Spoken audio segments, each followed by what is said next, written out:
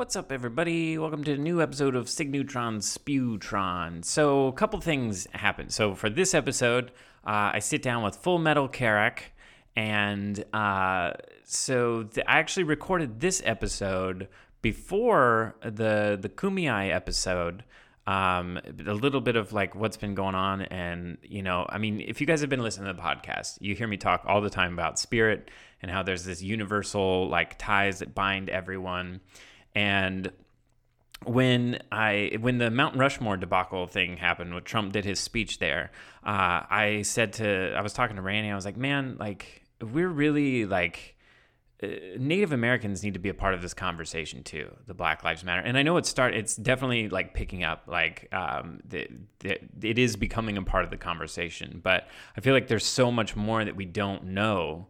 And because for whatever reason, I don't know, historically Native Americans have been like swept under the rug. Like I'm learning now that like people actually think that Native Americans don't even exist anymore. Like I had no idea that people thought that. And see, this is especially why we should be having these conversations. But anyways, I said that to Randy. I didn't post about it or anything. And then the day after I said that, Full Metal Karak, he messaged me on Instagram and said, hey, I listened to the Revolution Radio episodes, and I was wondering if you would want me to come on and talk to you about like what's going on in the Native American communities. And I was like, holy shit, dude, like this is exactly what I was just saying. So this is our interview, and it happened before.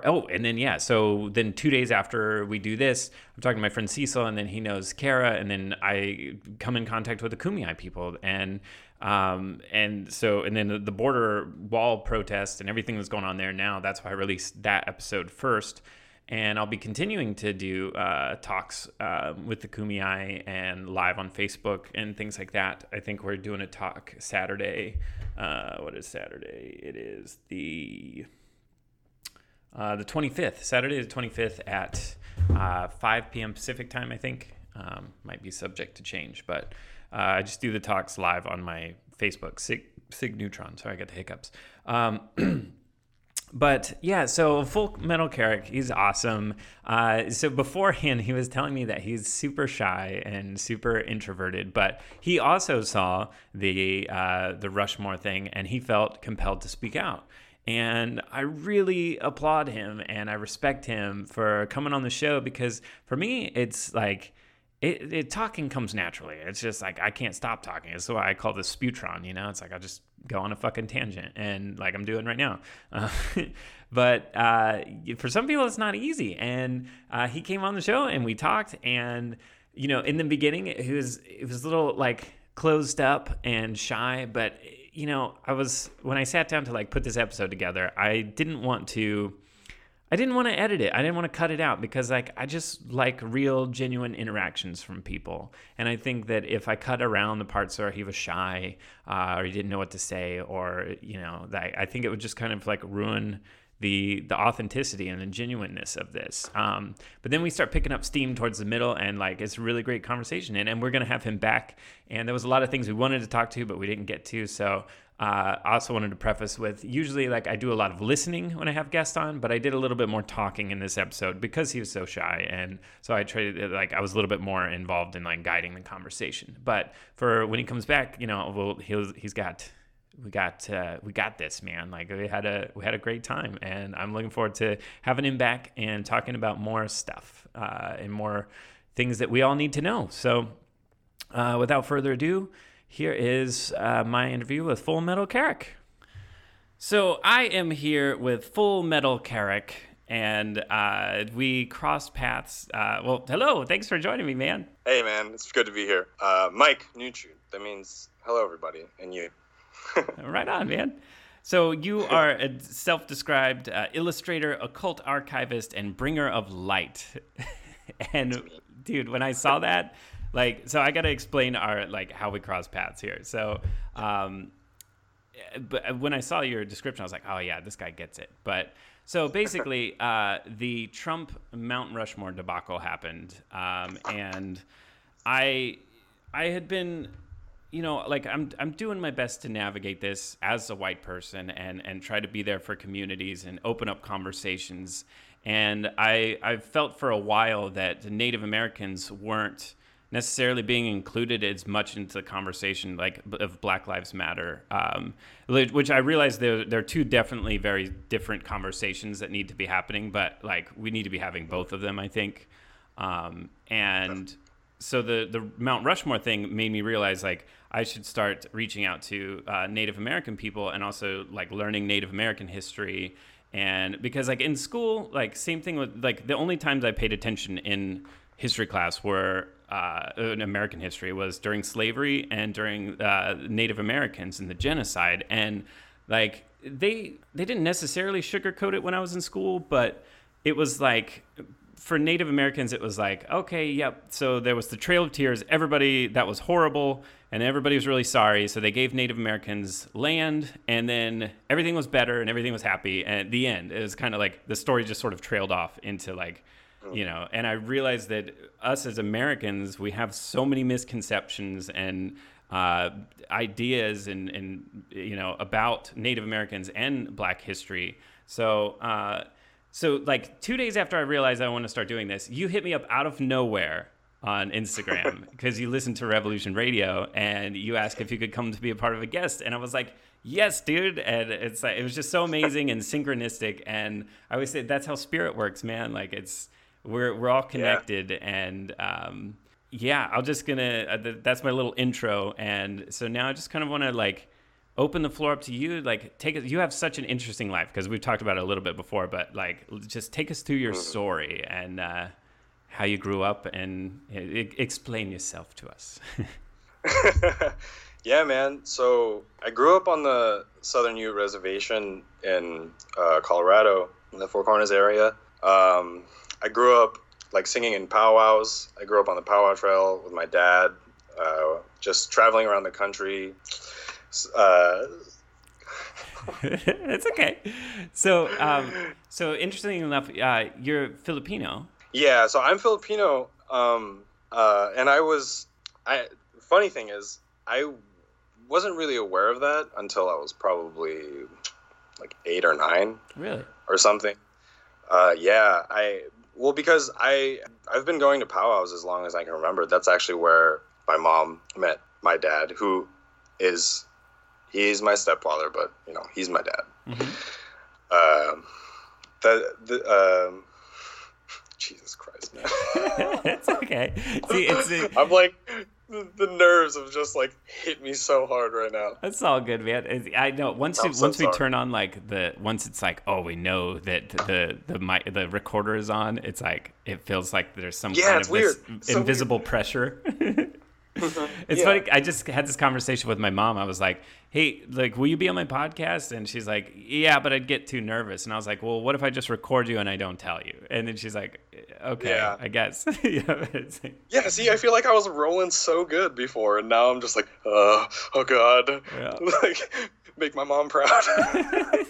See, this is what I love about like breaking ice and we put so much pressure on ourselves to like say the right thing and be right and stuff, but actually it feels so much better to just be like, dude, I'm like really nervous right now, and like, you know, just like let's just be open about it, you know, because like when you try to hide how nervous you are, it makes it worse, you know. Yeah. Yeah. All right.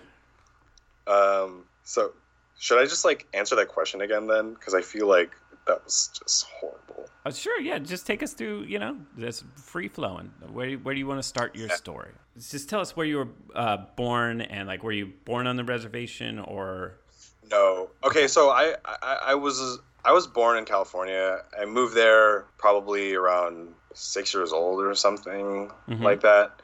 I moved there without my mom actually at first, for not very long though, probably like a month without my mom.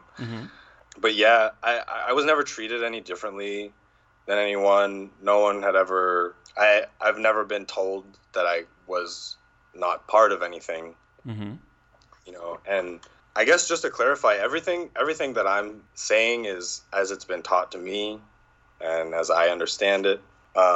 This is as much a part of me as me being Filipino, you know, and both of those things are equally, you know, present in my life. But right now, it's the education of, Native Americans, or not of Native Americans, for Yeah. So let's like the Native American culture. yeah. That's really important right now. Yeah, so let's start there. Like, because we were just talking, and like that, coincidentally, the Trump Mount Rushmore thing was like the catalyzing event. Like, I saw that, you saw that, and we both like felt like we needed to do something.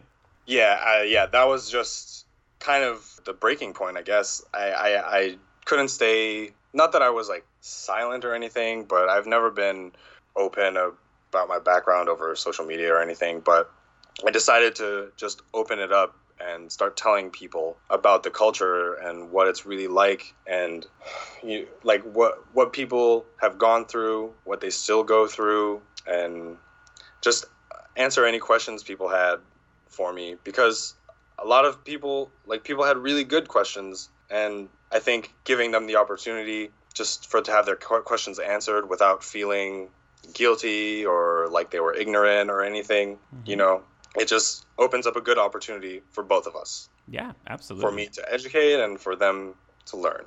Mm-hmm. Which is, I've said it before, it's like learning the history itself is one of the most powerful things you can do of anyone, like whether you're white or, a person of color or a native, like, learning the history is that in itself dispels the illusion of everything is fine. It's like there are a lot of things that are not fine. Yeah. So if maybe take us through that. Like Americans, we get this idea that everything is fine on the reservations and like it's all dandy. So, but can you walk us through what life is like for Native people? Yeah. So, well, fortunately, the Southern Ute tribe is actually pretty well off. It's not poverty stricken or anything, but it has its problems. It's not a perfect place, but there are reservations that are just in horrible states, and they have been for so long. They're just completely neglected, or people just don't know about them. Like, for example, famously, the Pine Ridge Reservation in South Dakota. If you just look at pictures of it, it's you would think you're looking at a third world country. Wow. It's absolutely, it's unbelievable how it is, and that's only one example. So the people in the Navajo Nation right now are actually really suffering a lot. They have no resources really, especially for the pandemic right now. It's just not good news for them. They're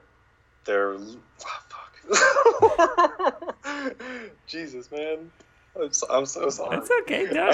Don't apologize, man. Like, I think this is let's have this fun side conversation too about like nerves. Like, what are nerves, and why do you think, like, what is it about us? It's like, we were totally, like, me and you were like totally vibing before I hit record, and we were like totally fine, and then I just really like don't want to say the wrong thing or anything. Like, I don't want to like come with like bad information or not enough information.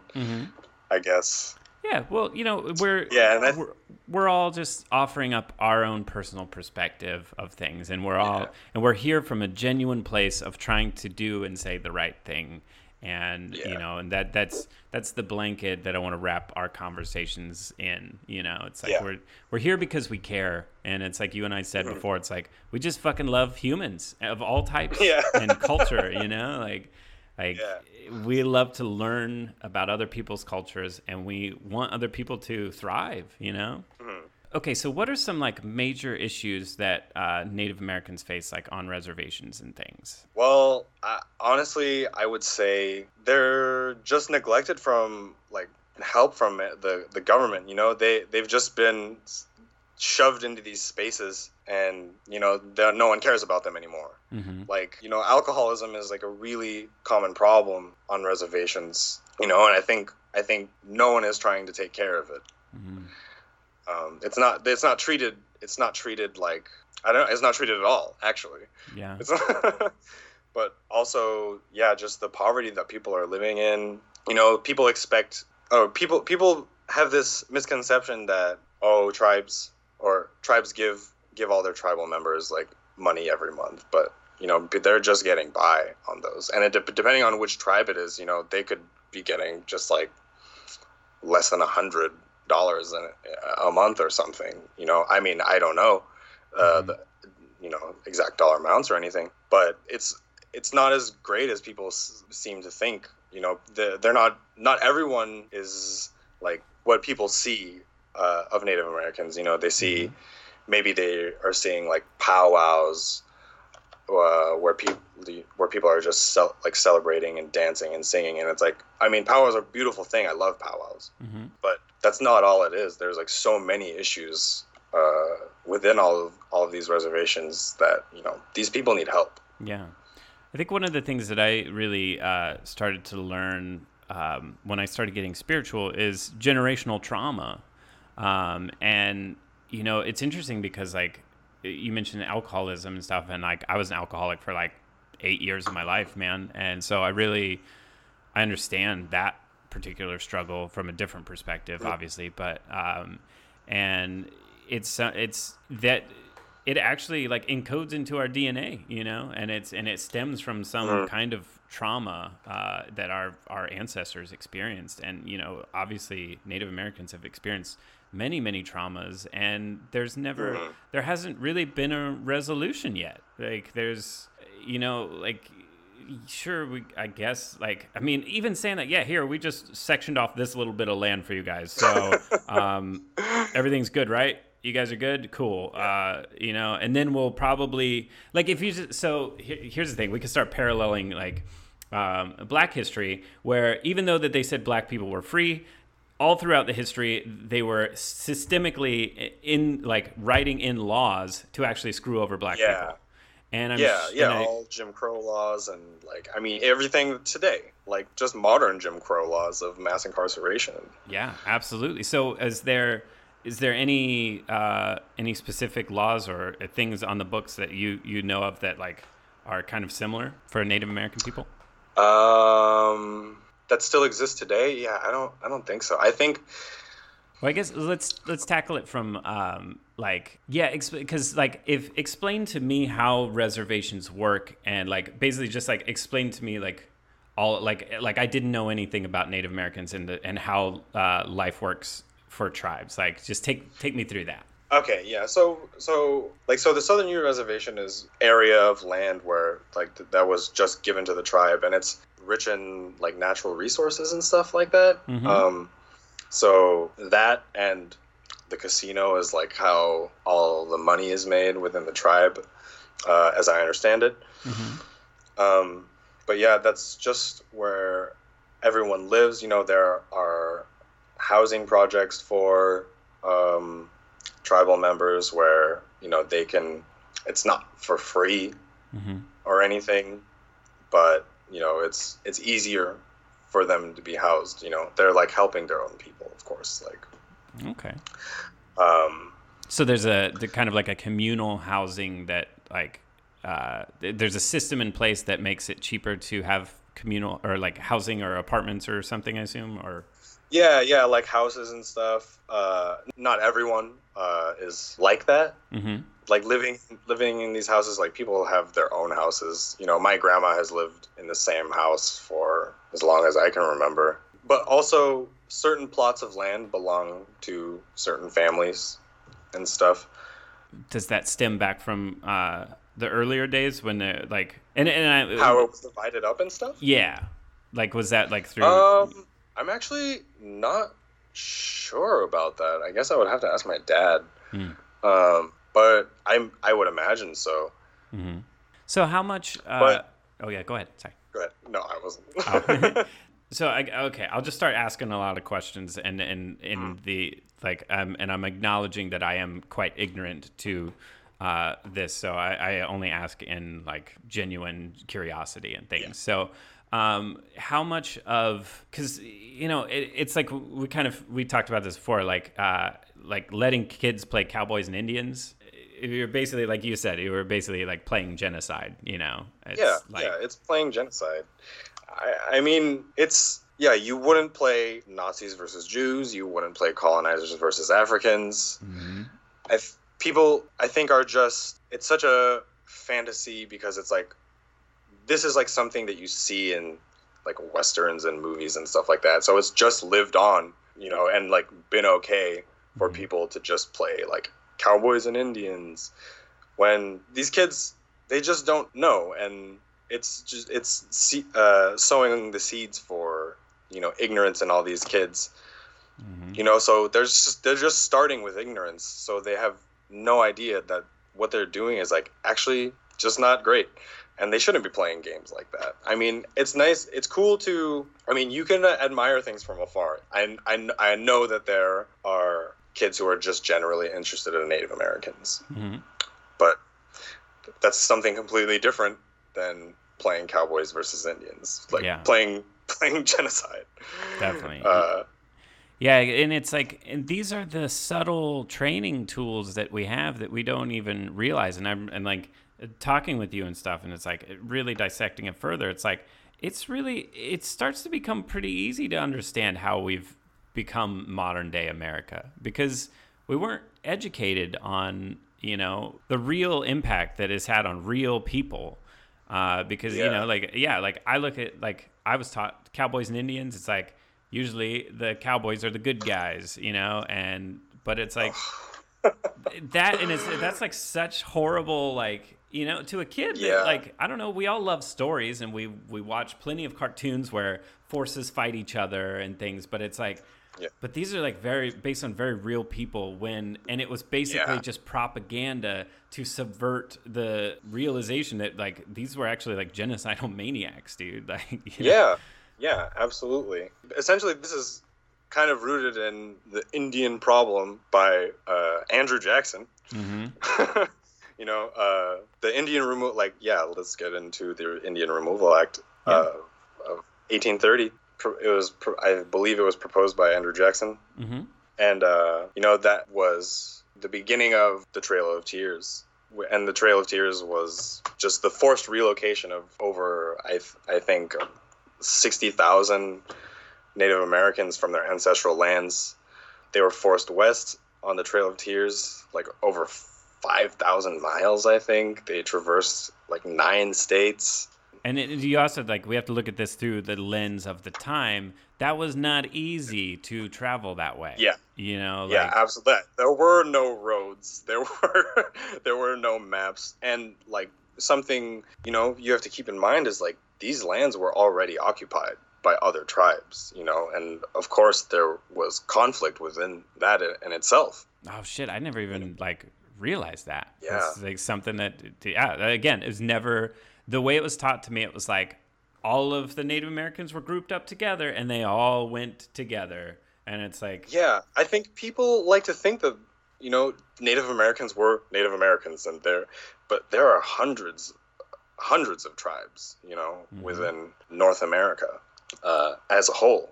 I think a good parallel to like make that make sense is like, imagine modern day as if like, I mean, well, maybe not even so, actually. It's more, that sounds insensitive, but I'm trying to draw a parallel here. It's like almost like we all have our different states in America, and there's definitely a culture that comes with those different states. Yeah. But it's like I guess the overgeneralization would be to expect all of those people to just be one group of people in a sense. Yeah. That's. I mean, it's just like, it's like as if you would think that all African tribes are the same. Like that continent is gigantic, and like they all speak, just different languages, and have different cultures, and it's. Native Americans aren't just one group of people. Yeah. I mean, even within the Ute tribe, man, there's 3 sister tribes. And my dad comes from 2 of them. He's actually Southern Ute and Ute Mountain Ute. The other one is Northern Ute.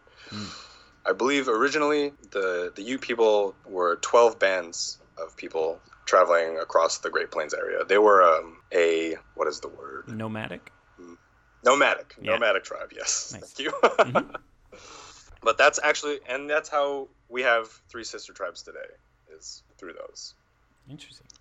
Through the nomadic nature of the Ute people. So if we're doing a brief overview here, so the colonizers come, they start forcing Native Americans off their land. Then we have Andrew Jackson decree that they must relocate. And then what happens after they relocate? Well, I guess the ones who made it are the ones who the end point. I'm not actually sure where it was, but it was like a designated just area for Native Americans. But yeah, I'm not too sure what happened at the end of it, but I just know that, you know, the whole way there was, I mean, call it a trail of tears, man. Like, yeah, absolutely.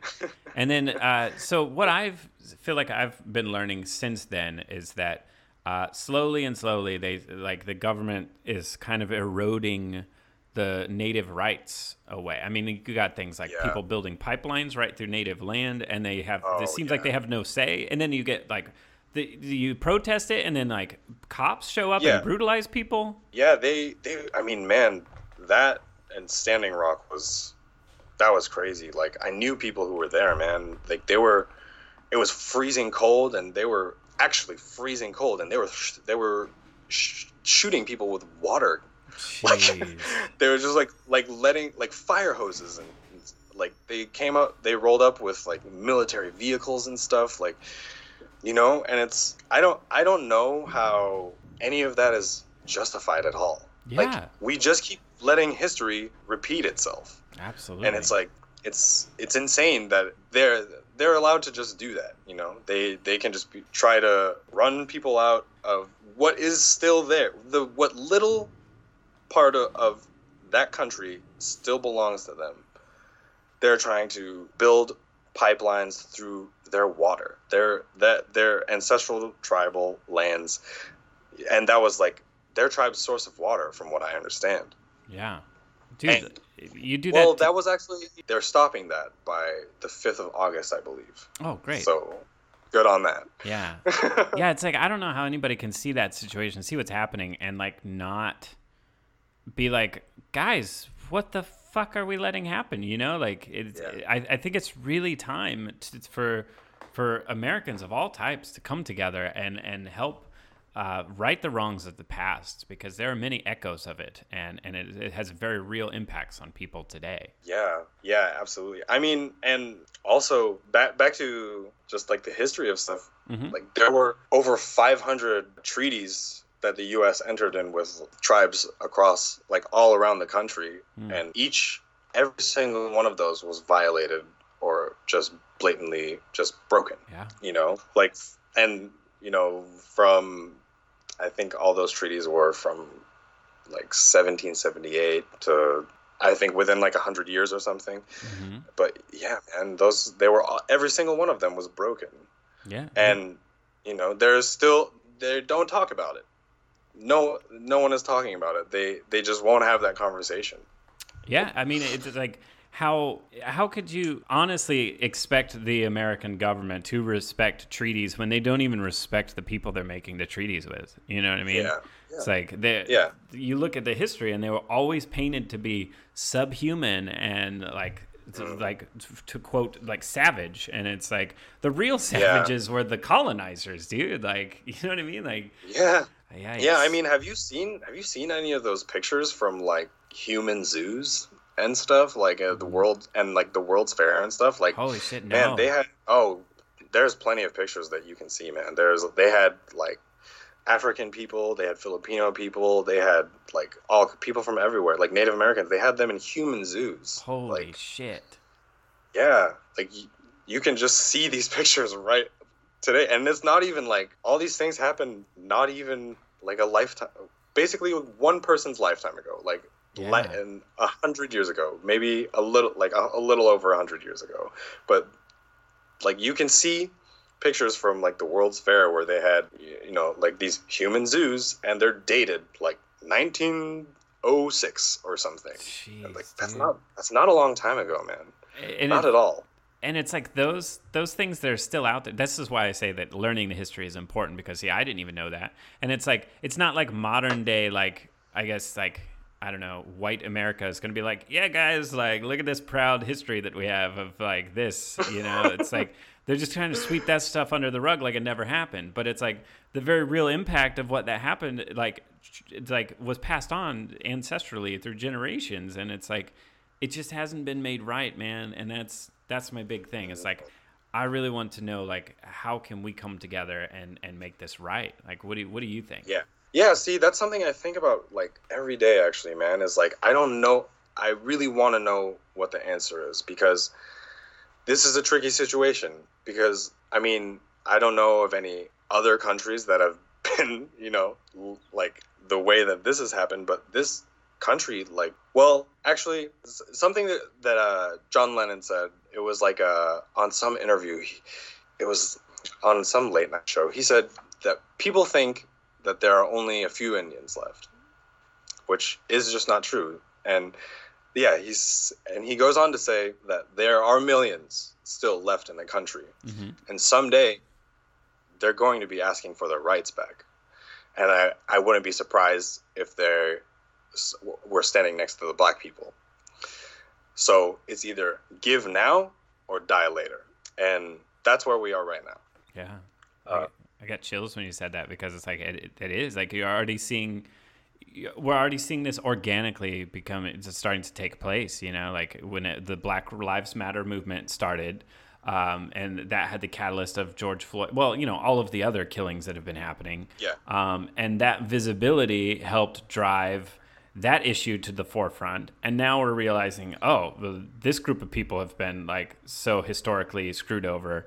How about this group of people too? Like now it's becoming like the conversation is being expanded, Yeah. I mean, yeah. See, and that's why I say it's a tricky situation because like, how do we carry on from right now to, restoring the country and giving it back to who it rightfully belongs to?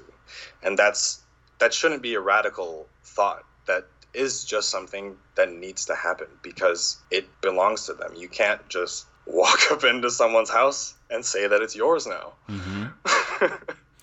What do you think if you had to if we were just like being theoretical and like it's like, what do you think that would look like because like now it's like a lot of us grew up, were born here and like told lies, and now it's like I guess we're like kind of here too, but it's like through the actions of our ancestors, which were unjustified, but it's like now we have this situation. So it's like, what do you think? Yeah. What do you see it? Where could you imagine it could get better, or how would that look like to make things right? I mean, my perfect situation, I guess, or the most realistic situation for me would be if there were a Native American president. Mm-hmm. Like if there needs to be, like, there are politics, within reservations. So the way it works right now is what a chief is now is a councilman, and it's not done by blood anymore. It's, they vote. Okay. The tribe votes and chooses the councilman. My uncle was actually, he's passed away, but he was the councilman when I was a child, up until I was a teenager. But I think what needs to happen is it needs to go further than that. It needs to go further than just tribal council, and it needs to go up into the U.S. government. Yeah. I wonder go ahead. Go on. Oh, yeah, I wonder, like, so again, just like throwing, like, I'm always very honest about what I don't know, but like trying to imagine with what I do know, like, I wonder if there could be, moving forward, there could actually be like, because like I feel like having a president of the United States of America is like funneling too much power to a figurehead, even though we have checks and balances. Like, we're obviously, Donald Trump is showing us that, like, what checks and balances, you know what I mean? Like, when you have like half of Congress, like I just think partisan politics are really screwing up our stuff. Mm-hmm. And I'm wondering if like there was a way to like, if there was like a Native American party and like, the I don't know, the Black People Party, like, I don't know, that it just sounds oversimplified, but you know what I'm saying? The concept of those having representation and power within government. Yeah, no, I totally agree with you. I absolutely agree with that. I don't think there should be one president, like, running this entire country. Mm-hmm. But that's a big change in itself. Sure. So I was kind of just going off of, like, the most realistic thing. The first, I guess, would be having a Native American president. Mm-hmm. And then I think it would be better if there wasn't one person, but more of, like, an entire council. Yeah. Like of people who are deciding on things. A diverse group of people. Yeah, absolutely. Yeah. Not just one pure like group of people. Yeah, and the key component is that the key component here is the representatives are actually connected and engaged with the people, because right now the American government, it's like it's all corporate interests. They don't care about people, you know. Yeah. And it's like this is affecting everybody. There are like corporate oligarchs controlling like all aspects of everyone's lives, and that in itself affects some communities much more disproportionately than others. But we're all getting screwed over here. And I'm wondering too if like maybe I keep coming to this idea that we need to start moving towards, like, we still need to stay politically active and engaged, but also I think we need to start becoming more community minded too, because when we think politics, we're like, this person's going to solve my problem, this group of people is going to solve our problems, but then that's sort of like you're kind of taking the out where it's like, I don't have to put in any work to solving the problem, you know, but it's like the fact that we're all humans is the problem, and that we have to like work together to solve our own problem, you know? Yeah, definitely. I mean, I think that's kind of one of the problems with the American government, actually, because, I mean, actually, that's something that's kind of crazy is that, I live in Germany. So the government here is like it's pretty different. Like I don't even know how many parties there are here, man, but it's not two, I'll tell you that much. And the way I understand it is like there are always like two parties that are kind of like the leading parties, but there are like so many parties. But the way they handle things, from what I've seen and what I understand, is like way more communal, and it's just, I think, an example of like how things should be. Like, I don't think Chancellor Merkel has like nuclear codes. You know what I mean? I don't think she's not gonna declare war on anyone anytime soon. And I don't know that she holds that power. You know what I mean? Yeah, and I think a lot of people don't realize that Americans have become the modern day like colonialists, like, but under the guise of being like the world's like freedom police or something. Like, but you know that, like, come on, they're just fighting over resources and stuff. You start watching, you learn any amount of American history, and it's clear that like it started with I think maybe Truman. Who was president when he dropped the bombs. I know, we don't have to diverge into like, but basically it was like after America got the atomic bomb, then it's like they were just want to flop their American dick on the table and like, hey world, like, look at us, dude, you want to fuck with us now? And it's just like, it's just ridiculous, man. Like that can't be the mentality that we have to drive us into like an era of like human progress. Like there's so many walls being built around everything. And the more divided we are, the more like it's not a sustainable model, you know? Definitely not. Like that's why all of these things, like, things need to be rewritten and revised, like from the top down. Everything that we're seeing now is like a clear example of that. Like, you know, it's crazy to be here so far away from home and like seeing that. There's like, my country is at war with itself right now, you know? Like, the things that I'm seeing, it's like leaving me feeling so helpless, and like I don't know what to do about it, because everyone in my country is just being abused by police, like by the people who were sworn to protect them. And especially they're doing this again to the people who that country belongs to. So that's an interesting question. How is Germany collectively viewing what's happening here? It's like I feel like we're like, it's crazy time. From an outside perspective, I mean, people are for people that know, you know, there's not that much media coverage actually, which is like weird, because I think there's not enough media coverage from America now to begin with, so people aren't seeing it here either. But for the people that know, you know, I mean, when all of this started, there were Black Lives Matter protests here as well. Like, I think we were in Berlin when this all started, and I think the day after we left, there was like a protest, and there was like thousands and thousands and thousands of people out there. So the people here are definitely the ones who see what's happening. They are really swinging for the right side, but which is like it's awesome to see. I don't know. It's crazy to see all these other countries protesting in their countries for something that's happening in another country, because you would never see any Americans do that. Yeah. Like for another country. Yeah.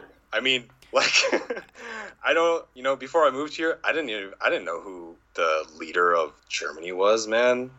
Like, I had no idea I don't even know if I knew any other world leaders.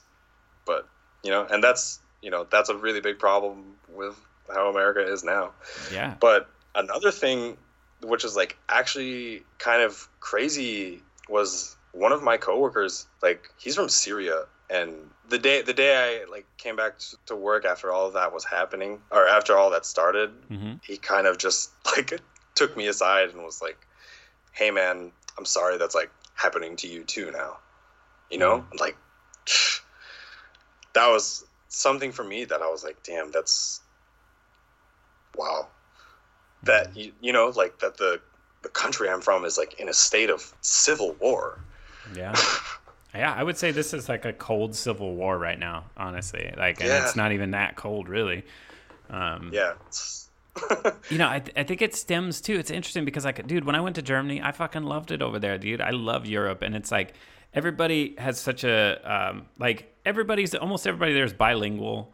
It's like they understand different cultures because they're living so close to cultures. And like Americans, like we had this mentality basically bred into us that came over, plastered over everything, and then it just became white America.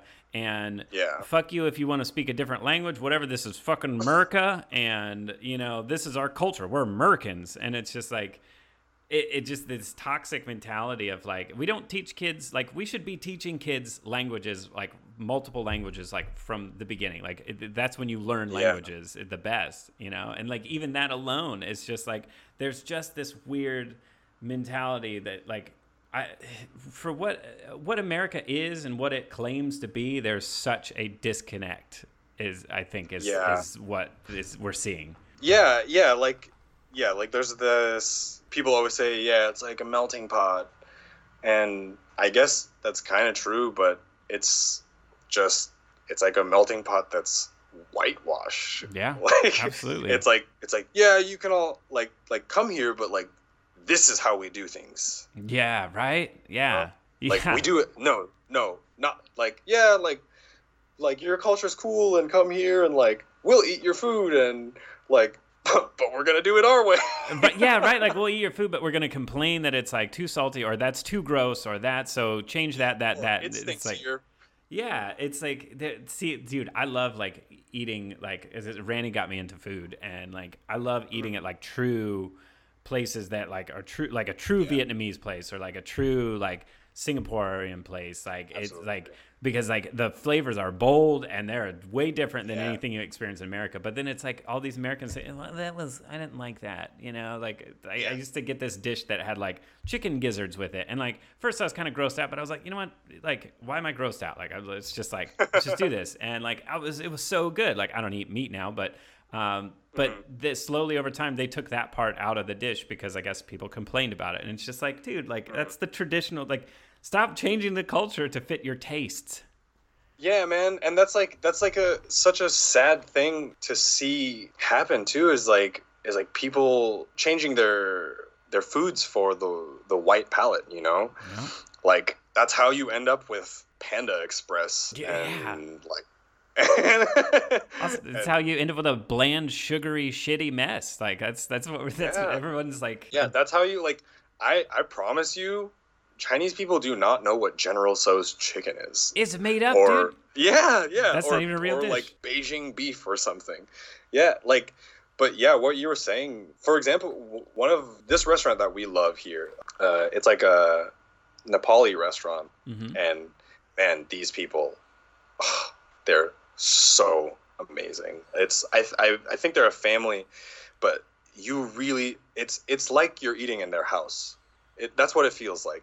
You walk in and they're just like so happy to see people coming in, and they're like smiling the whole time. Then they want to share this with you, and they're so happy that you even came in the door and you want to like eat their food. And like it just makes me feel so good that I can experience that for them, or I can experience that, and that they can share it with me. Yeah.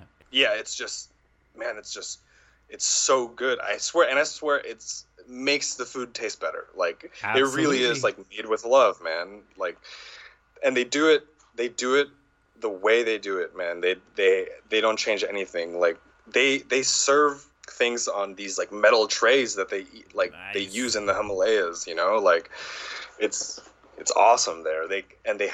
And one thing that I always like to do when I go to, you know, a restaurant and we always do exactly what you said too, man. Like, we find like the OG like restaurants where they don't cut corners. Uh-huh. They're screaming at each other in the kitchen or something, you know, like grandmas with the kids at like one of the other tables, like rolling silverware or something, you know, like those are my favorite spots, man. But for sure.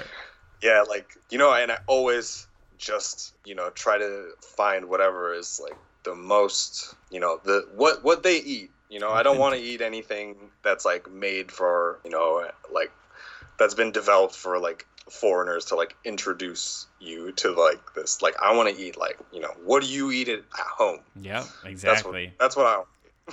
Yeah, and it's like, man, like when people are so unhappy, dude, like Americans are, I'm just going to say they're probably like super unhappy and they don't even realize it. I think they do, but you know, like we gorge on fast food, and like, you know, like once I started getting spiritual, like there's more layers to this. It's like fast food is processed food that is made from slaughtered animals who are incredibly unhappy and confined. So that is, and it come from generations of animals that were bred to be eaten. So there is all this trauma encoded in the meat already. Mm-hmm.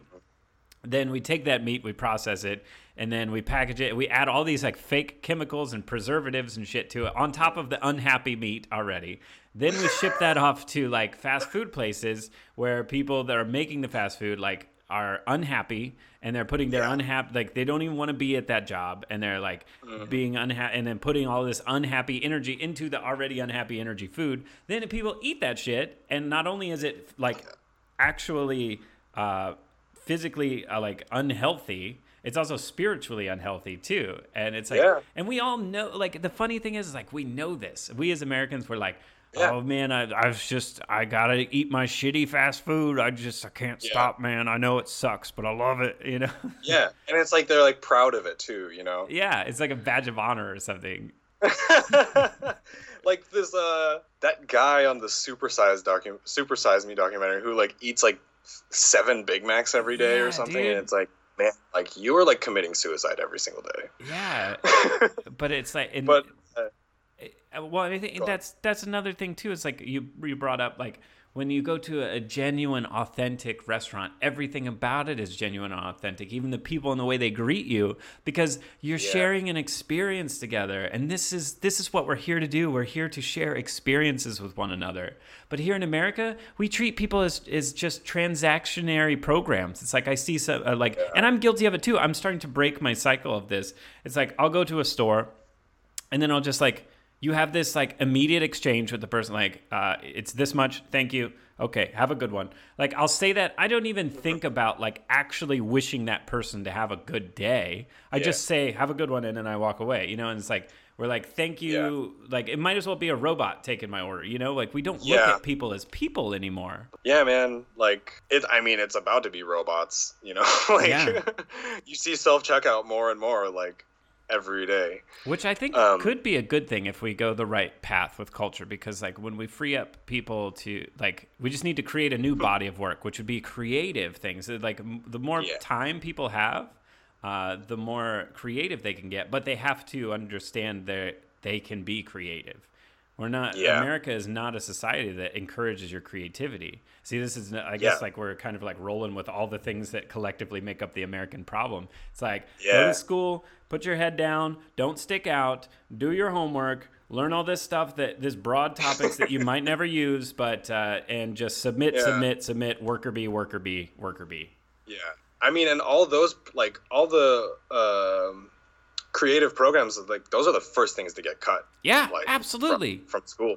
And, like, music programs, like, art programs, those are always the first to get cut because they're seen as, like, unnecessary. But, like, I've never used the quadratic equation past, like, 10th grade, man. Yeah, dude. Like... But something I wanted to say about like the food thing is that's something that we're taught our whole life is, that all life is sacred. And, like we're big hunters and gatherers too. So like we're taught, when you hunt an animal and take that animal, you approach that animal with like respect and you thank it, you use every part that you like possibly can. And it's like a really emotional thing to take an animal's life, and like we're always taught that. And even like when gathering or harvesting rather, like my family, like in the late summer every year we go into the mountains and pick like choke cherries and like dig for like bear root and stuff like that, and like all of these things. But you're taught whenever you take something from a plant, you're taught, you approach it and say like when you take it, you say thank you. Like you thank it. Like people don't think about that, like they're alive, man. Like they're alive, and you have to thank them, and you never take more than you need, Yeah. Like, and we believe that when you take care of Mother Earth, she will take care of you. And it really is just that simple. Yeah. It's crazy that like I've been going through just these revelations and trying to like figure out my own spiritual practice. And one of the things that Spirit was teaching us is like gratitude is incredibly important.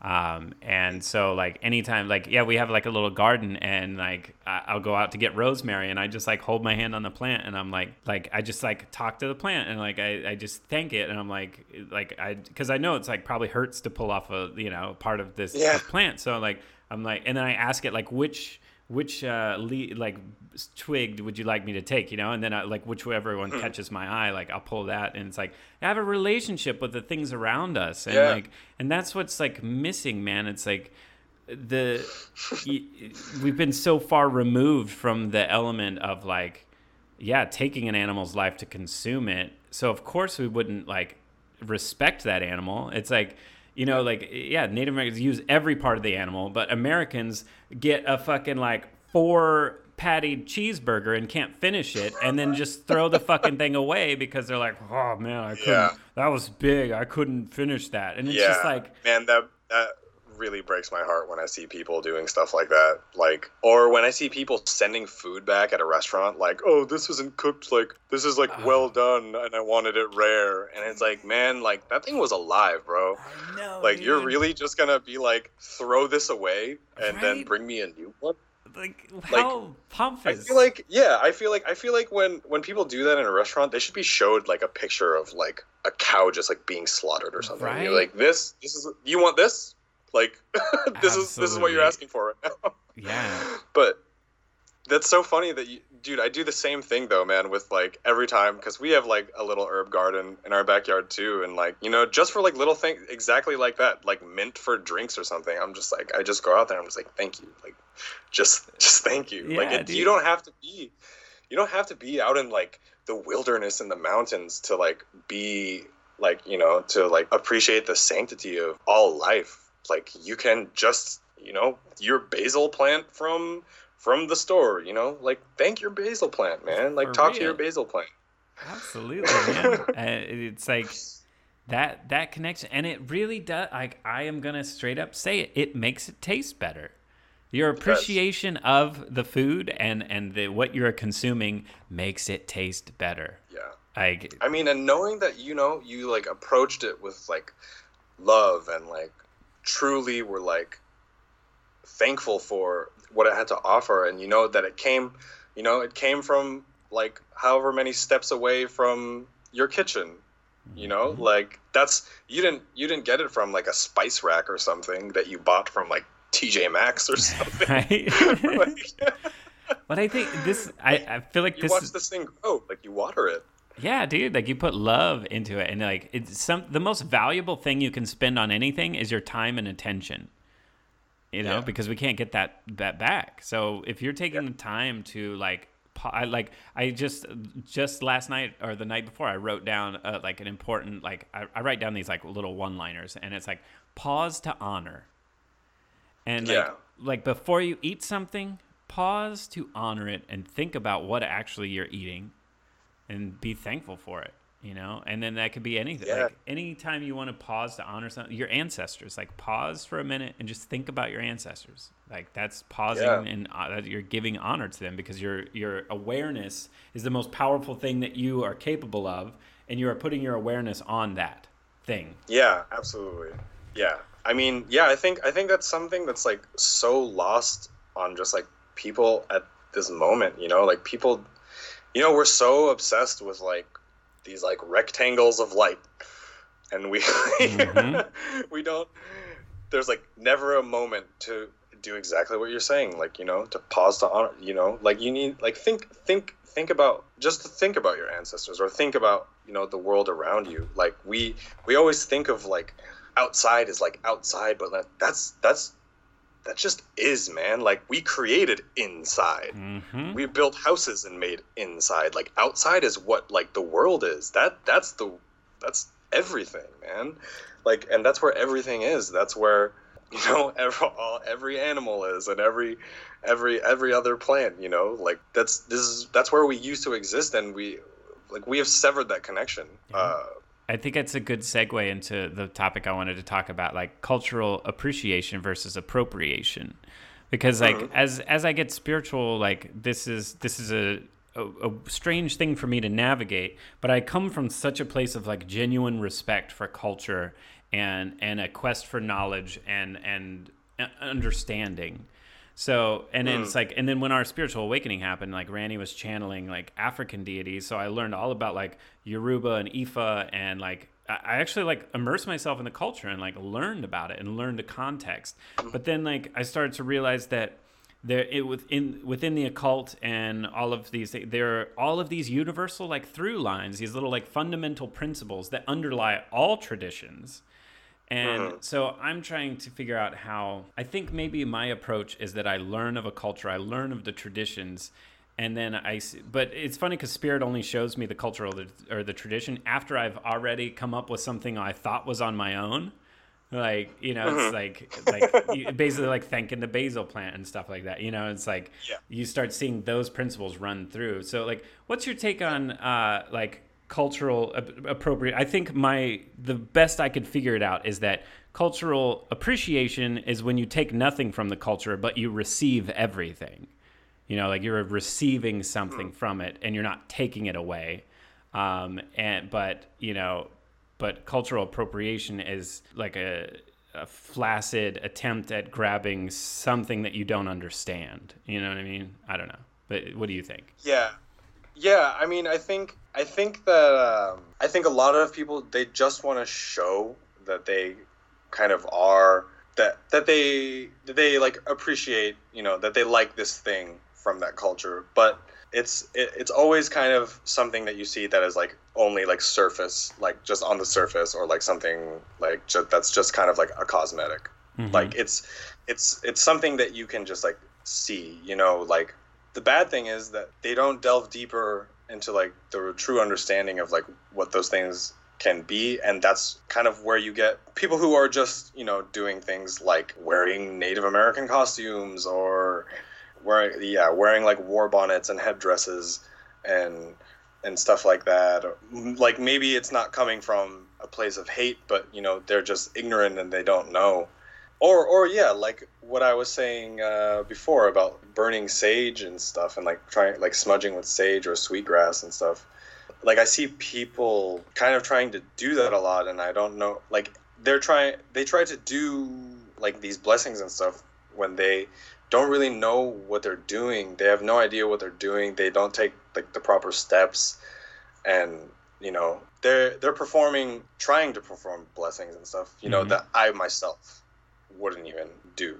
I think they want to seem like they're really cultural and stuff, but I don't know. I think a lot of people really need to learn to kind of just appreciate from afar, and or I mean, saying afar sounds like, I don't know, like too far away, but like you can just stand on the sideline and watch and be a part of it. Like you can just experience cultures and not have to, yeah, exactly what you're saying, like receive them, but yeah, just like receive it and experience it rather than take it upon yourself to put a headdress on or burn sage or I don't know, like other things that people like, even from all cultures, just like as a whole, not just like Native American cultures, of course.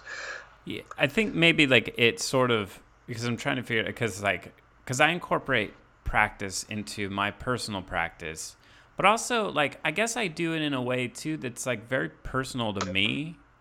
Like, I mean, I guess I'll offer I think what because I'm trying, like, this is helping me deconstruct like where I'm at, because I believe like we as a society, we need to become a more spiritual society, because we have been, like you said, cut off from that connection. And all of us have been lost and confused, and then culture has developed in certain ways without that magic, that anchor to something more.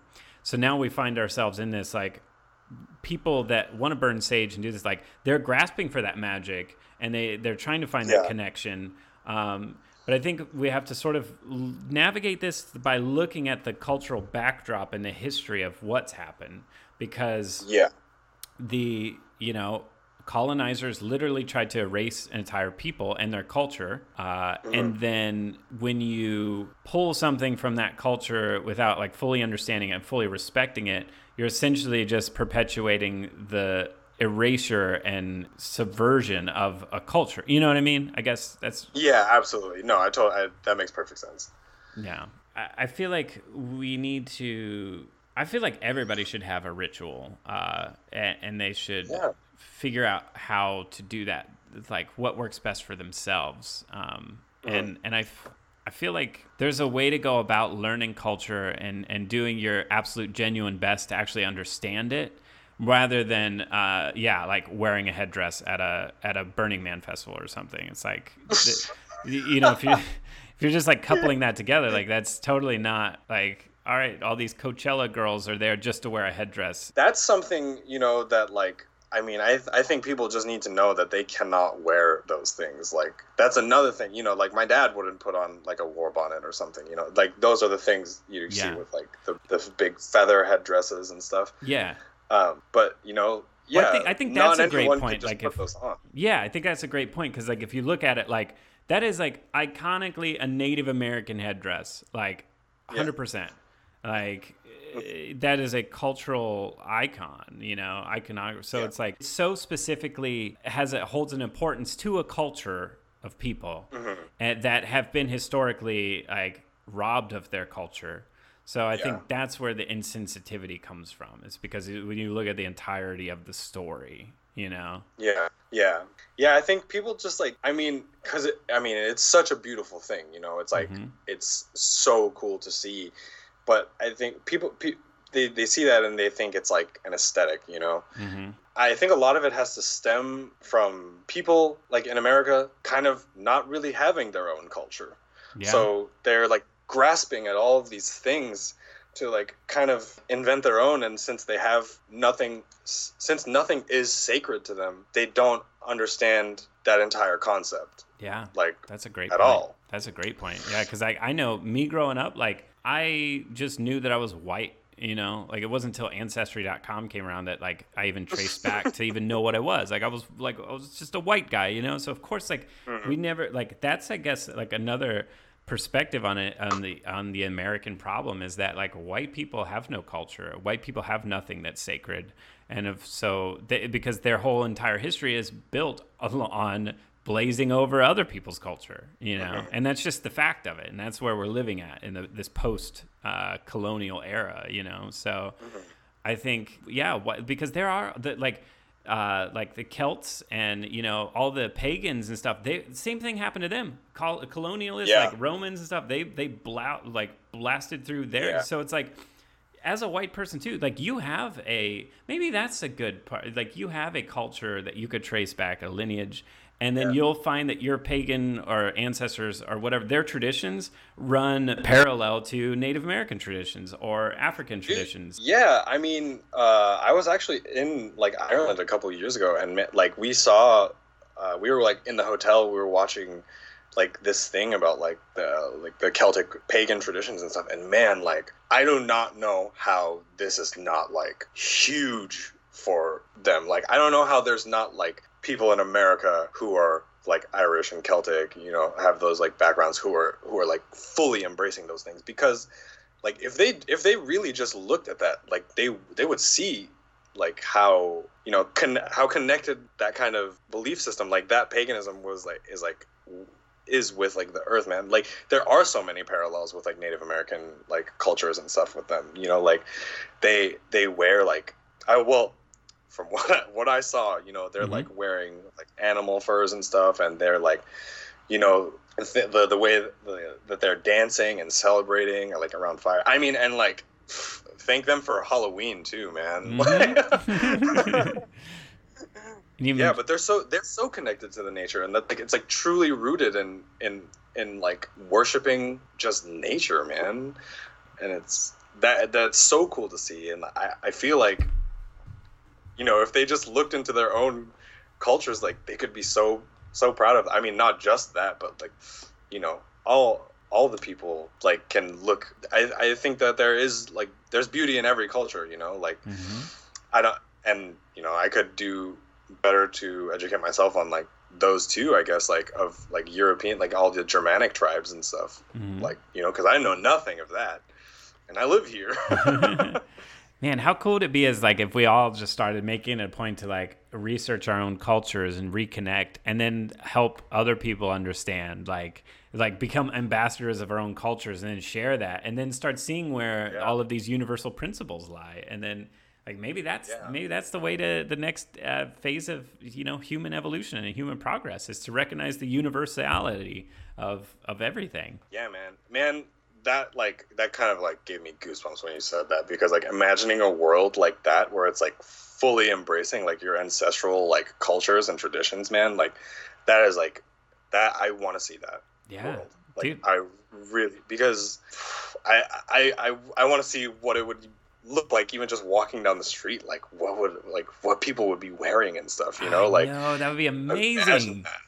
Wow. And then like I think we can actually, like, that's what I'm fighting for with irreverentism, is like a global universal society built of individuals and that embrace individualism as a collective unit and look at diversity as what makes us like, as our superpower, you know? And I think we're going to have this awkward conversation that is, that we're going to have to kind of work through about cultural appropriation and versus appreciation because of our history. But I could truly see a world that if we start having these conversations and we start being open about how we've all been cut from our genuine connection, that I think we could move towards a world where cultural appropriation isn't even a thing, because everybody recognizes the value and appreciation of all culture. Yeah, man. Yeah, like, you know, I just started thinking of like powwows, man. Like I love powwows. Are you familiar? No, with, but yeah, please explain it, because there's the thing too. It's like, as a kid, I was always taught the word powwow. It's like, let's have a powwow, and it just became like just sit down and talk. But like it lost all kinds of magic or any kind of perspective, and it just became a word to like sit down and talk. Yeah, dude, sick. Like I hope I can take you to a powwow someday, man. Because I would love that, dude. Oh my god, I would be so honored. Dude, it's man. like, it's one of the coolest things. Like I think that you can experience. Like so powwows are just like a gathering of native people from like all tribes. I mean, just people, man. Like anyone can come to the powwow. Everyone's welcome at the powwow, man. Like, I mean, you just have to like. There's things that non-natives just shouldn't do, you know, like don't be taking pictures of people or taking videos, like don't say like costume, like the proper word is regalia. You know, definitely don't touch any feathers or like, you know, just stuff like that. But otherwise, man, like it's a really good time. So powwows, yeah, it's a gathering. So basically, there's like an arena, like a circle, and around the edges there are drum groups. And this is what I did growing up with my dad and stuff.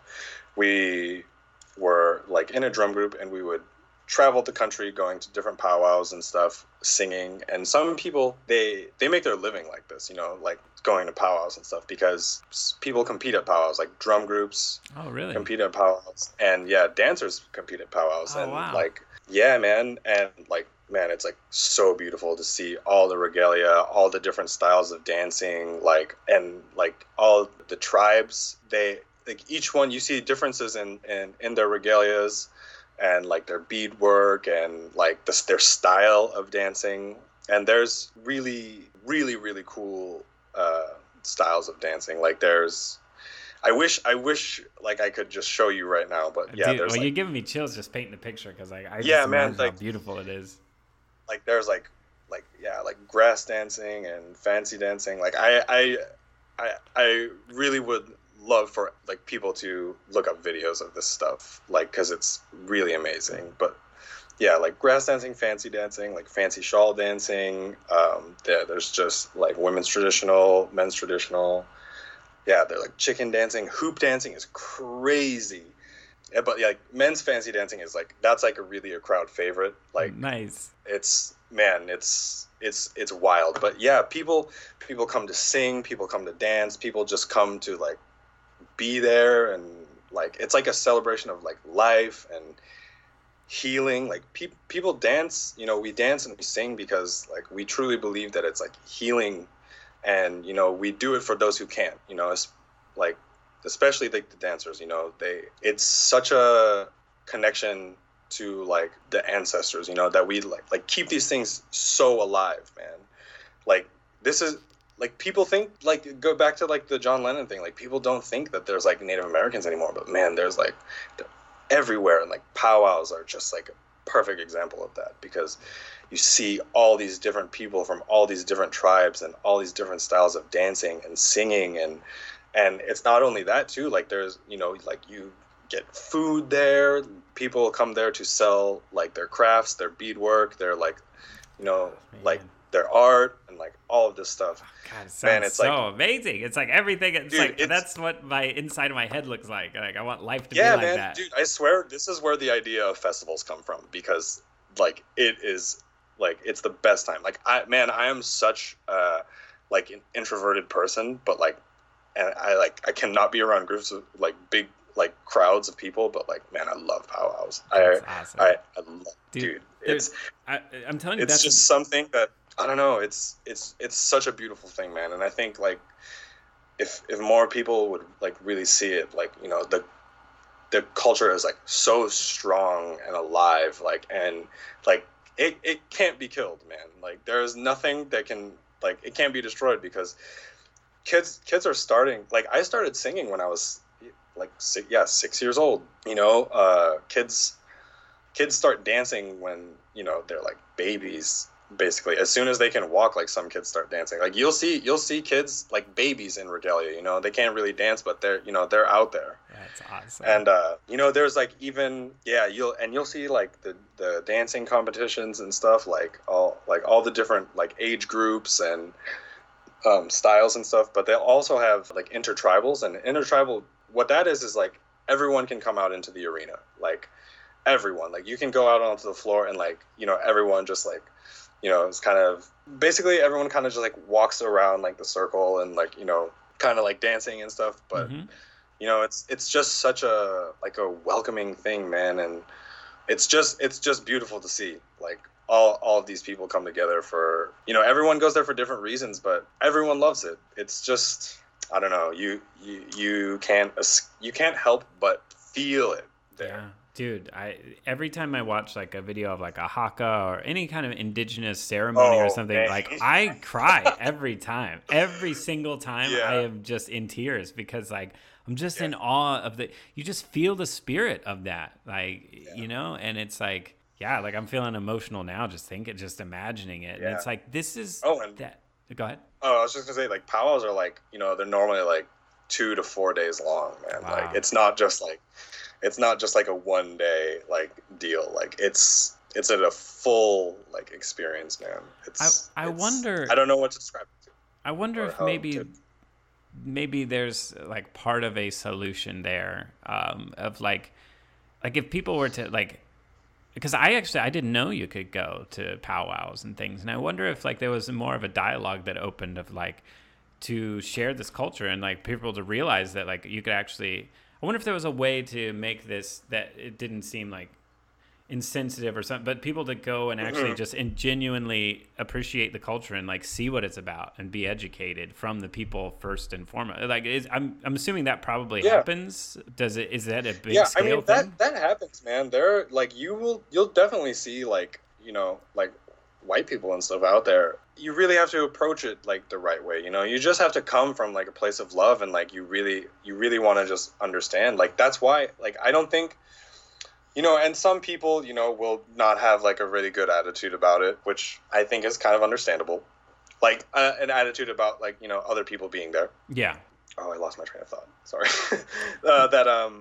Well, I think it's good to note that we can't paint in broad brushes. Like every person like with like black people and like there are different people within the community that will feel different ways about things, and naturally so. Yeah. You know, and that's okay. And I think we have to be understanding and inclusive of all of the perspectives and feelings that come along with the history of culture and what has happened to peoples. Yeah. So what I was saying is like that, you know, people need to like you just go there with like love, you know, out of love, and just really just experience it, you know, and really just just keep your phone in your pocket. Yeah, dude. don't bring a camera.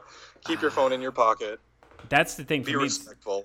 It's like even like I go to Burning Man, like I've been, and like I turned my phone off for an entire week, like because it's like people have forgotten that it's about the experience, not about retelling the experience or sharing the experience through your phone. Yeah, the proof. Yeah, exactly. The proof that you were there, like, and I think that's another thing we've been subverted. It's like we have no culture, like, or magic. So all we have is like to show people, look at, I'm interesting because I was somewhere. You know, like they're trying to insert themselves. Look at what I did. Yeah, but it's like it's not about showing other people that you were there. It's about what you received from being there. Yeah, man. Oh man, we got to make that happen someday. Dude, it's like I can almost see it in the future. It's like I feel it in the future, man. Like I would love that, and I think that's part of like. I think after everything's really bad, like the ugly parts of this reckoning that's coming and like the justice and the conversation that's happening, I really do see us on the verge of the next great human renaissance, man. Like, we just have to like, because everybody's being like secluded in their own thing and they're missing people and they're missing interaction, they're missing experience. And I think people are going to come out of this much more open to other people and other experience. Yeah, definitely. Like I would love to see, you know, like, powwow like on a much grander scale, you know, like as in like the attention, you know what I mean? Because dude, I think it's such a, I don't know, it's kind of like a healing and just like life-giving experience, you know, like I don't even know how many powwows I've been in my life, but it's like I've never gotten tired of it, man. Like like throughout my entire like childhood, up until, you know, I like left home, you know, like it was for as long as I can remember, you know, like my earliest memories. I have very, very early memories from like being at powwows and stuff, like, and you know, that allowed me to like, you know, see so much of the country and, you know, see so many other like how other tribes do things, and like, you know, like I hear their languages and see like the way they dance and see, you know, the things that they lived in, or like their customs, you know, because like it's not all the same. You know, like for example, Southern style singing is with like low voices, you know, like that's how we sing. But like Northern style is like really high, and it's like it's crazy. It's like intense. It's like, yeah, man. Man, I gotta send you some. I gotta send you some you like, could, music and videos. Free reign. Send me all of the stuff. I want to see it all. I want to learn. I want to absorb it. Yeah, so. dude, I will send you. Like, you were gonna love all the videos that I'm sending you, man. Like, I watched. I just saw this video today of like these grass dancers. I wish I could explain it better, but these two grass dancers, they're actually father and son, and it was such an emotional video because they were in the same division and they ended up having to do a tiebreaker against each other. Oh, and man, it's like it's so like oh, dude, you're gonna have tears in your eyes, man. I'm so into it, man. It's like this is the thing too, is that dance and rhythm is universal, man. Like, there's a magic in dance, and every culture does it. What is the one thing that every culture inexplicably does? It's dance. And nobody knows why, but you know what it feels like. You know, like, what you get from dancing. And so, like, dude, I have this, like, irreverentism experiment that I want to, like, organize a global dance party where we pick a universal time and, like, have as many people just dancing. You could live stream it if you want, whatever. But it's like, like, imagine, like, a giant percentage of the world all dancing at one time, feeling that vibration. And then there's this thing called the HeartMath Institute that actually they have 12 sensors around the world to like actually check like anomalies. I know exactly what you're talking about. Oh, really? Okay, yeah. So for the listeners, there's the HeartMath Institute actually measures fluctuations, and they actually have seen anomalies like during major world events and things like that. They actually see shifts in like, so it's like people's vibe actually affects the planet. So I want to contact them and see if they notice any sort of like shift in the data when like the whole world is dancing. Can you imagine like how healing and like amazing that would be? Yeah, dude, that would be amazing. Dude, that actually makes me like, I want to bring up like the bear dance. So like the bear dance is something that the Ute tribe does. It's something that we do. You're gonna love this. So when the new year starts, we wait for the first thunder of the year.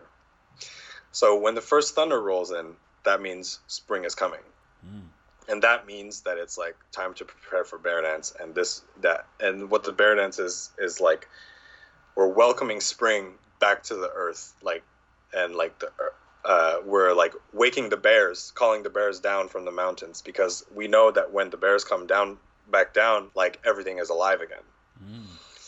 So it's pretty hard to explain, but and this is one of my favorite things. Like, this is like right up there with powwows, if not more. Like bear dance, like it's such like the whole tribe is like it's just so alive, man. Like, wow. For that time of the year, like just to like bring spring back to the world, like, you know, to like, you know, and it like we do this outside, you know, and it doesn't matter if it's raining, it doesn't matter if it's 100 degrees or anything. Like, people are out there, and like we don't stop.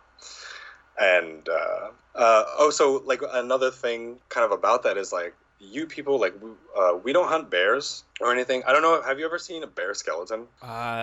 You know what? I actually have not, but I bet I love skeletons, dude. Okay, so if you look at one, it looks very, very, very similar to a human skeleton. So we believe that they're like one and the same with us. Interesting. And like, so that's why we don't hunt them, and that's like why it's like, so we call them back down, you know, like that they're one with us, and then it's, you know, just bringing back spring and like waking the earth, which is something that is just so awesome. And I really wish. So it's actually, we have really strict rules that prohibit like photography and like filming and stuff. Like, I put some of it on my Instagram actually, but just pictures. I put one video, but I didn't keep that on there. But yeah, man, it's amazing. Like, the dancing and the singing and so on the last day, actually, the last dance, like, I don't remember exactly when they start like the last song, but when they start the last song, they do not stop until the sun goes down. Wow. Or until people like falls. It's kind of, so when you're bear dancing, it's like you're with a partner, and essentially you're in a corral, a circular corral, and you're together, like basically like running back and forth to each end of the corral. And of course some people will fall, and that last dance is kind of a game between the singers and the dancers. Wow. So if the sun goes down, that means that the dancers win that year. But if someone falls before the sun goes down, then that means the singers win that year. Oh. And yeah, man, it's really awesome. I really wish I could show you this too, because I think that's so something that you would love. Dude, if you're ever back in the States and like it works out, like I would love to see something like that. Yeah, man. I mean, if not, like definitely a powwow, because those are happening all year long. Yeah, dude, I'm so glad you told me about that. I'm definitely gonna like start looking into that, and and I think we have like I said, I want to bring you back like for a couple of times, because we have like so much still that we could talk about, and like yeah, definitely.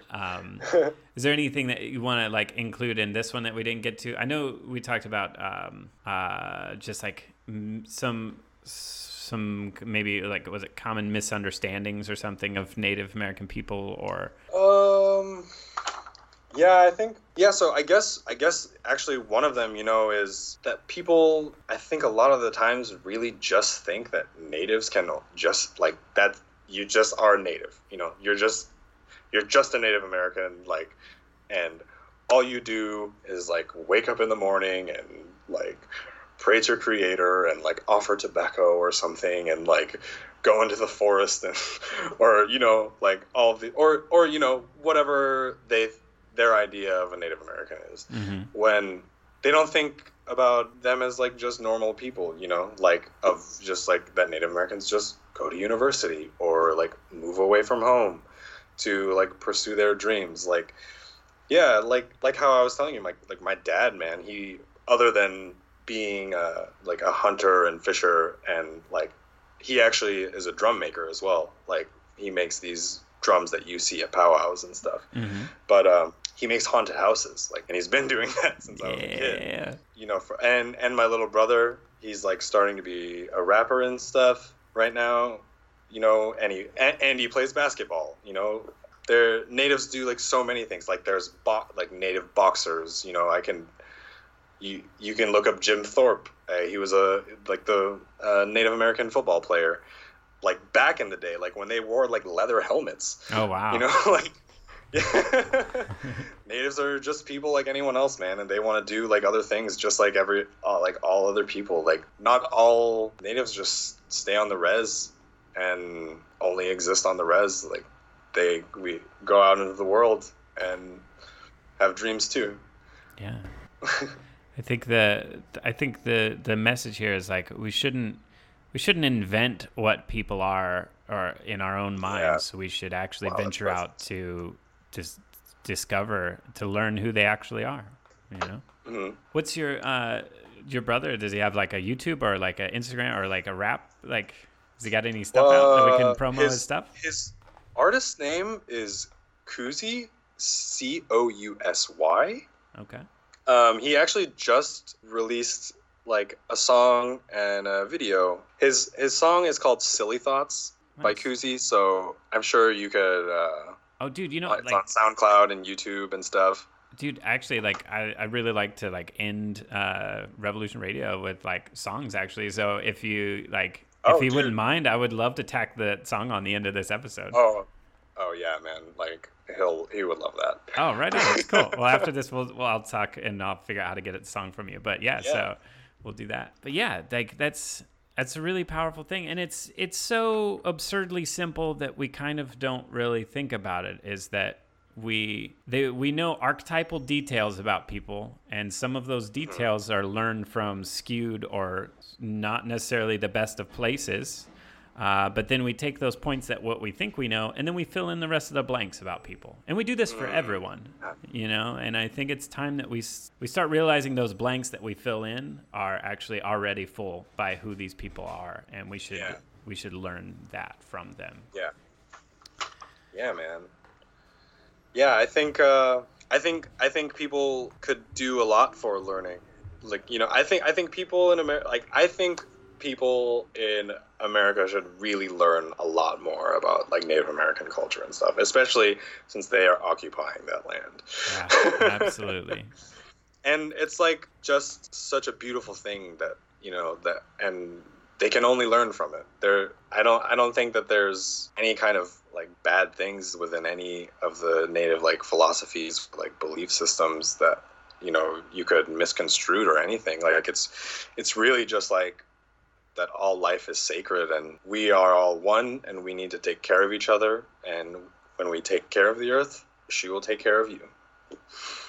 Absolutely, man. And I believe that through like the earth is telling us, man, that our choices are not right. And like with like the COVID-19 and stuff stopping the world, it's like Mother Earth saying, hey guys, time to course correct and realize that you guys need to like respect each other and work together and not be so divided, because we are Yeah. all one people and we are all one with this planet that we live on. Right Yeah, on, man. Well, dude, I think like so. There's so much more that I want to talk about and unpack, but I'll have you back, and then we'll start discussing.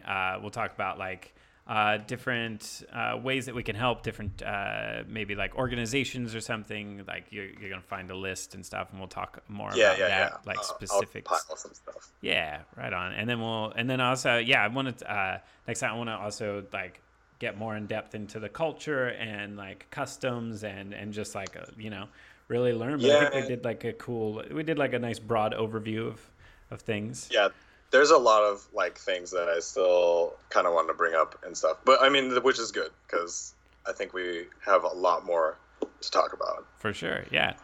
So, dude, well, thanks so much for guesting here, and I look forward to like our coming up conversations. And where can people find you on the interwebs? Well, Instagram, Full Metal Carrick, Karak. I'm sure. Yeah, on Twitter as well. That's about it. Same handle, Full Metal Carrick. Yes, I believe. I'm pretty sure the Twitter is exactly the same. It might be V's instead of A's or something on Twitter. It is. Yeah, definitely follow him on all of the things, because the Instagram is I love your art, dude. It's so good. Thank you, man. And we should do another episode too about it, because like just getting to know you as an artist too, because like your art is super cool.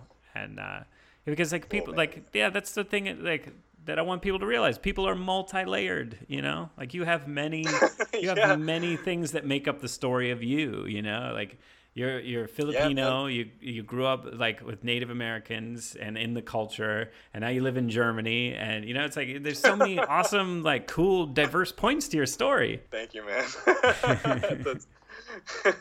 I didn't even realize that until like now, I guess. But yeah, it's pretty wild. It doesn't make any sense. The things that I'm learning is that we almost transcend our stories at a certain point, and all these things that we think are unrelated are actually, in fact, very powerful symbology, like symbolisms and context into who we are and the story that we tell. Because now you and I are meeting, and our threads have crossed. So now we have been telling our individual story, and now we're going to begin to weave a story together of some sort. Yeah, and man. what that is, I'm excited to find out.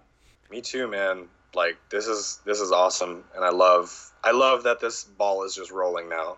Right on, man. Me too, because it's long overdue, and because like we said, we both just love humanity, and we just want people to like enjoy people, man. Man. It seems so simple, Celebrate but it's so everyone. hard. Right on, man. Well, until next time. All right. Thanks so much, man. Yeah, thank you, man. Dawayak. All power to the people.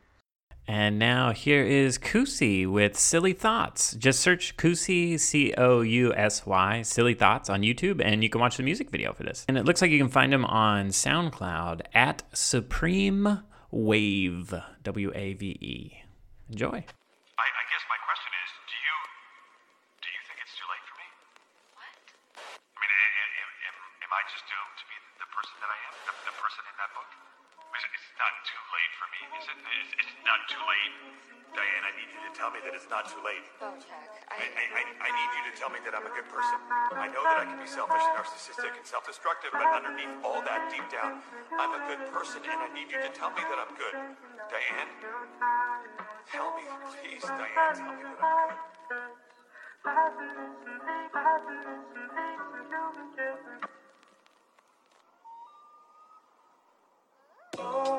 I'm falling for you, baby girl. You know I love you too. I'm falling for you, baby girl. You know I love you too. Fake ass boys want you for your symmetry, but I respect you for your vibe and authenticity. When I am around, there is a sense of urgency, with plenty of thinking of what we could be. Talking with you, I feel like I'm at peace. Flowing with you, feel so swift like the breeze. Baby, for you, I have infatuation. Girl, you a beauty, don't need confirmation. Beauty so striking, lose all concentration. No, I'm in love, how could I be mistaken?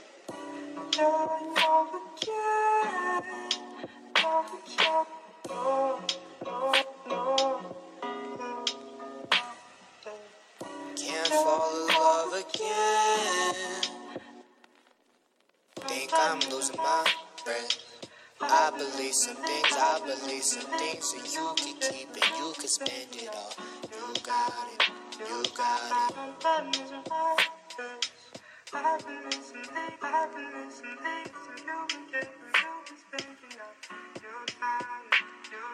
Stay in my lane, you know I'm never changing. Our love is a canvas, so let's get to painting. Keep it 100, no girl, I ain't playing for show. I want you and I never debated.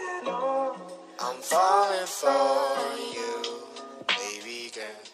You know I love you too.